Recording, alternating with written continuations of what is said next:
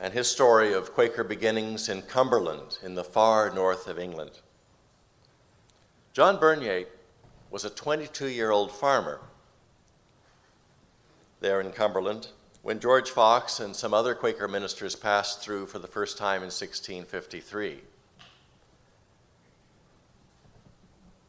He and a group of others were convinced of the Quaker message and began to meet for worship and adopt Quaker plainness in dress and in speech.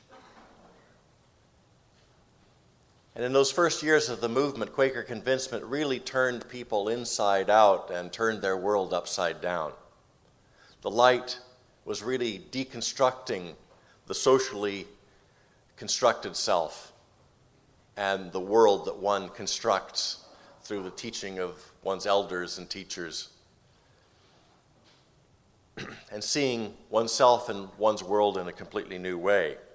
But it was a harrowing process. And Bernier describes it in his memoir in an endless stream of biblical images that he draws from all over the Old and New Testaments.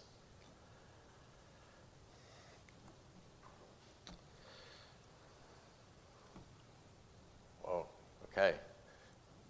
I'm afraid we've fallen prey to my vice of always wanting to cram a few more early Quaker quotes in, and I'm afraid we may have come up with something that is too small to read now. If you can read along, but I will be reading it aloud as I go from here.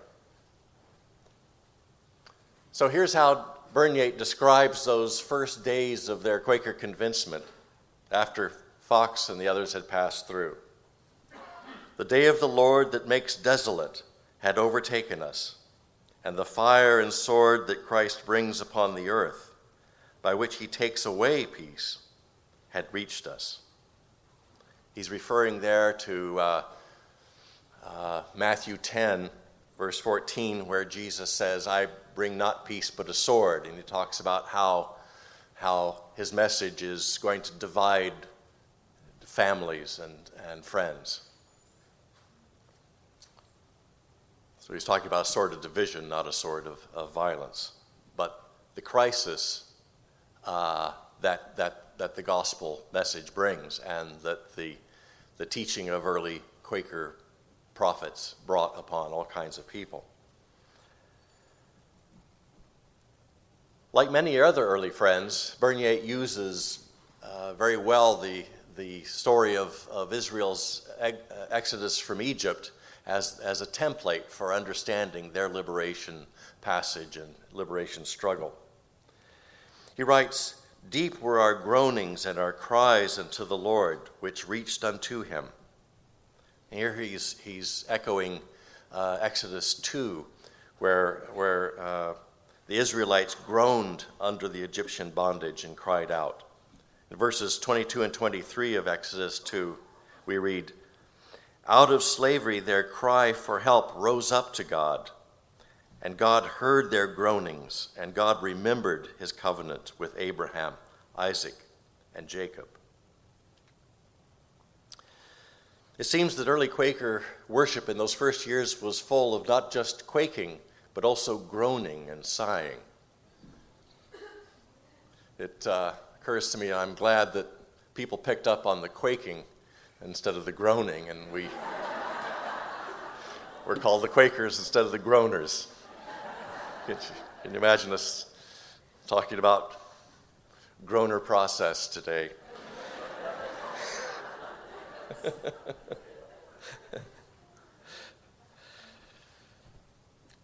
So the idea is that you have to sort of call God into the process.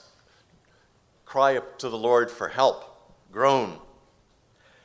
They're also drawing, however, on Paul's words in Romans 8, where he describes the sighing and groaning that apparently took place in early Christian worship as well, with the Spirit interceding with them, with sighs too deep for words. Paul's also connecting that in Romans 8, a groaning in solidarity with the rest of creation, which eagerly awaits the revealing of the children of God. So early friends groaned in solidarity with the Israelites in bondage in Egypt, with the early Christians in their worship, and with the rest of creation, through the Spirit of God working through them. But help was slow in coming. He writes, "Our hearts were unstable like water, the waves going over our heads." He writes how God was weaning them from all the comfort and help that they thought they could draw from the world. He writes, "We began to forsake all on both hands, seeing the emptiness of all, the glory and vanity and the pleasure of the world, and the dead image of profession," by which he meant doctrinaire religion, professed religion, formal religion. And to make matters worse, as they met more often, they were mocked and abused by their neighbors and families and friends, just as Jesus had warned. And when they witnessed to their new faith, local church members scorned them and accused them of heresy for following a light within.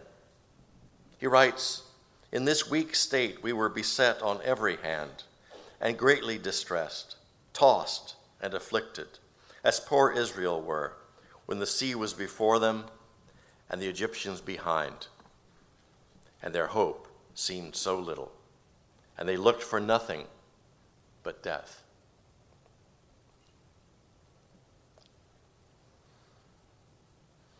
I'll come back to the passage in Exodus that he's referring to here. We heard a little bit of it from Judy yesterday afternoon. I was astonished to hear our thoughts converging for this yearly meeting. But first, let us continue his story a bit further. He writes that their problem was that they hadn't yet found true striving, which is out of self, as he puts it. Fortunately, more Quaker ministers arrived eventually and gave them further instruction in Quaker waiting worship.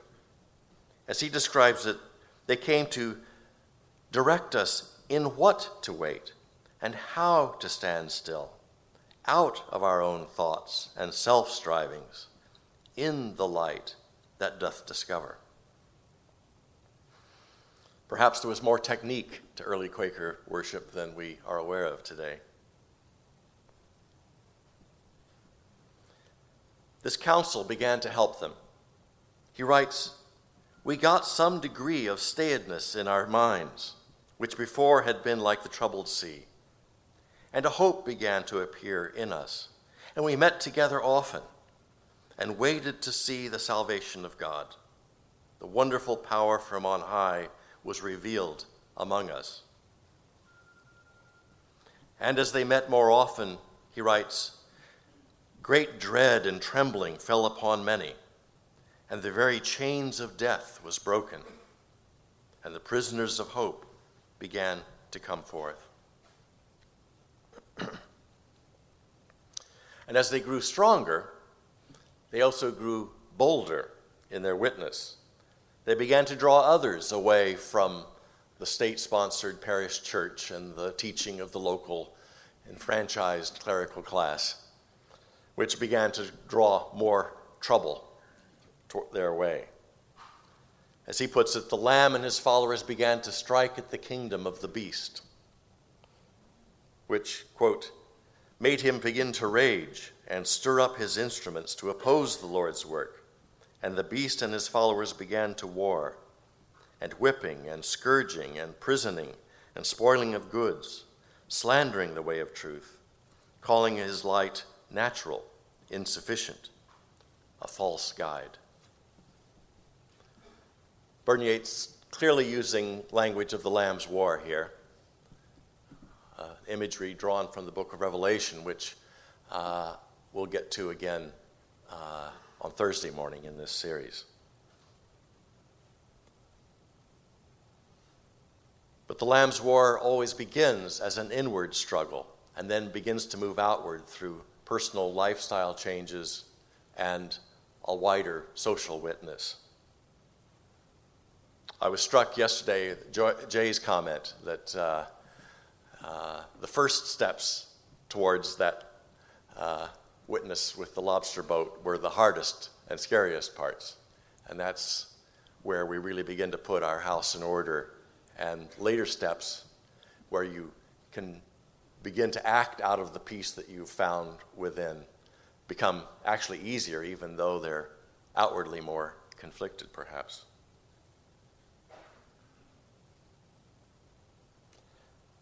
But this morning I want to focus more on Bernier's key description of their condition, both before and after the Quaker spiritual directors, we might call them, had arrived.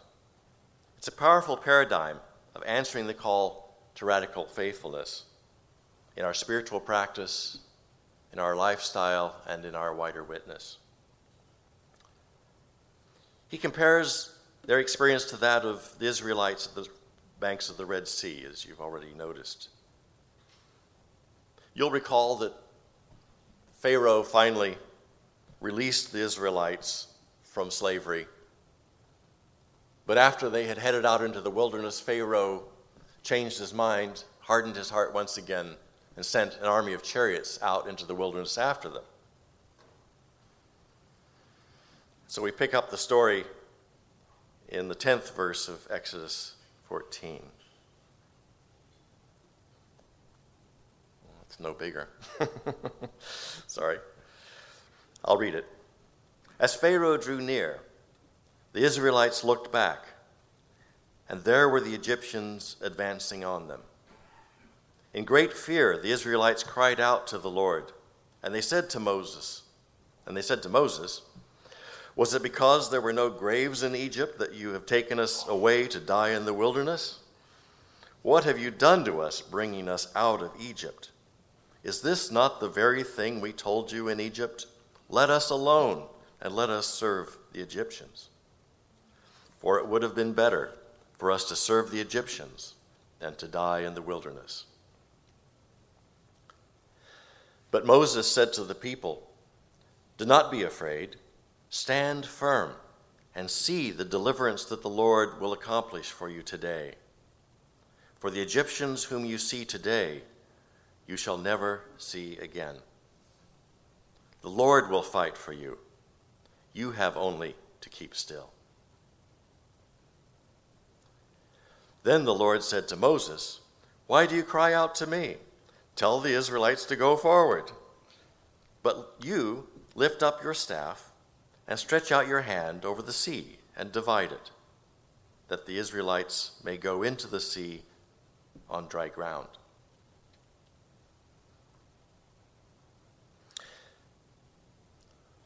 These Israelite complaints to Moses reveal that sarcasm is not a modern invention. Was it because there were no graves in Egypt that you have taken us away to die in the wilderness? Of course, we all know that Egypt was a deeply necrophilic empire. Maybe all empires are. They utilized their slave labor to build the pyramids, those monuments to the dead pharaohs. And of course, we know their advanced techniques of mummification, etc. But there's also great human truth in their complaint. Any of us that has trod the path of liberation out of addiction or other forms of human bondage knows how we may very well look longingly back upon that former life as wrong and as unfruitful as it was, and dearly want to go back at some points or another.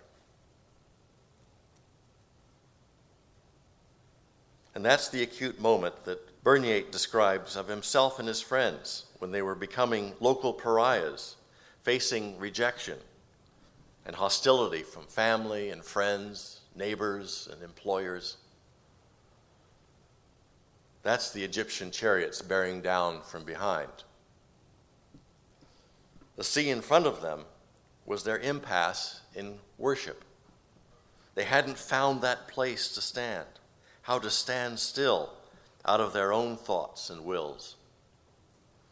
where the light reveals everything and gives strength to make the changes that are required and to face serious opposition. That clearly relates to Moses' answer to the people. Don't be afraid. Stand firm and see the deliverance that the Lord will accomplish for you today. For the Egyptians whom you see today, you shall never see again. The Lord will fight for you, and you have only to keep still. The Lamb's war begins and proceeds as we stand still and see God's deliverance, where we let the Lord do the fighting for us.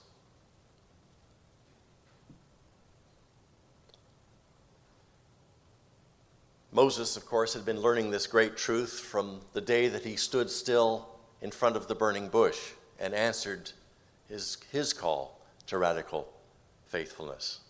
And he had, at every step along the way, let the Lord do the striving and let the Lord's power work through him. Now he's trying to teach this lesson to his people. The paradox of the story, of course, is that now, just as Moses has imparted this great spiritual truth, the Lord snaps at him, saying, "Why do you cry to me? Tell them to go forward. But you lift up your staff, stretch out your hand across and over the sea and divide it, that the Israelites may go into the sea on dry ground." I liked Judy's image of you might have to go up to your nostrils before before the way begins to appear. There's a powerful paradox here, that standing still becomes the way forward. That's the place where we begin to see the path in front of us. That's the place that reveals what we need to do and where we need to go.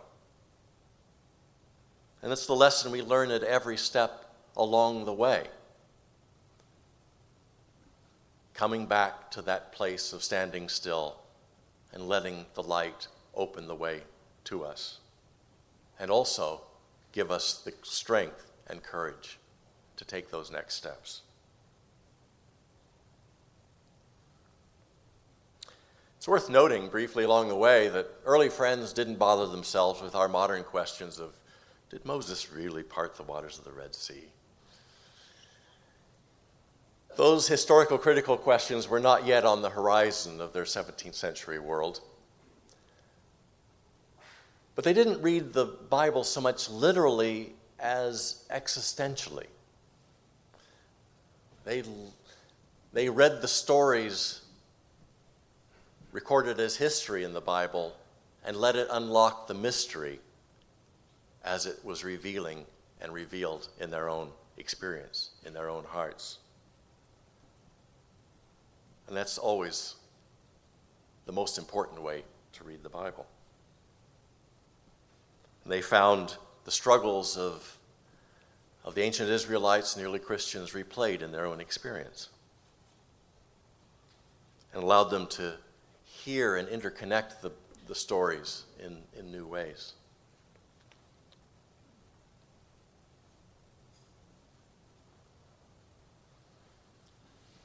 We can learn these lessons on an individual level, but what Bernier is describing here is the way in which they were experiencing the birth of a people in the passing through the Red Sea, just as the Israelites passing through became the birth of a new people. The Hebrew word for Egypt, Mitzrayim, may have its root in the Hebrew verb miyatz, which means to squeeze, to press. That Israel was squeezed and oppressed as slaves by their Egyptian captors. Rabbi Arthur Waskow translates the word for Egypt, Mitzrayim, as based in that verb, miyatz, and he calls it a narrow place.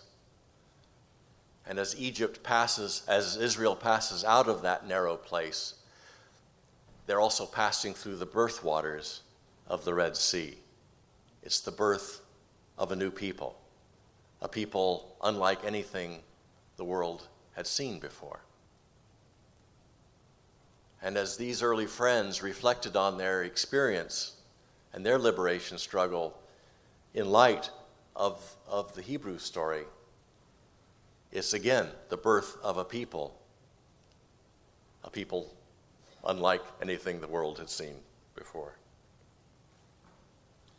But we know that we can't just inherit that story. We have to pass through those waters and be reborn and reformed as a people in each new period of history. And the words of Moses still ring very true, it seems to me. Do not be afraid. Stand firm and see the deliverance that the Lord will accomplish for you today. The Lord will fight for you, and you have only to keep still. And as we stand more resolutely in that moment of crisis, the way forward does appear. And we find ourselves passing through the sea on dry ground somehow.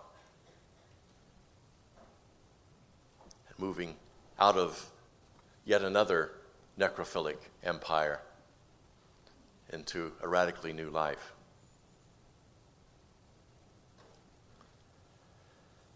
Tomorrow, we'll follow the stories of early seekers Sarah Jones, Sarah Blackborough, and Frances Howgill, and how they learned to stay home with Jacob.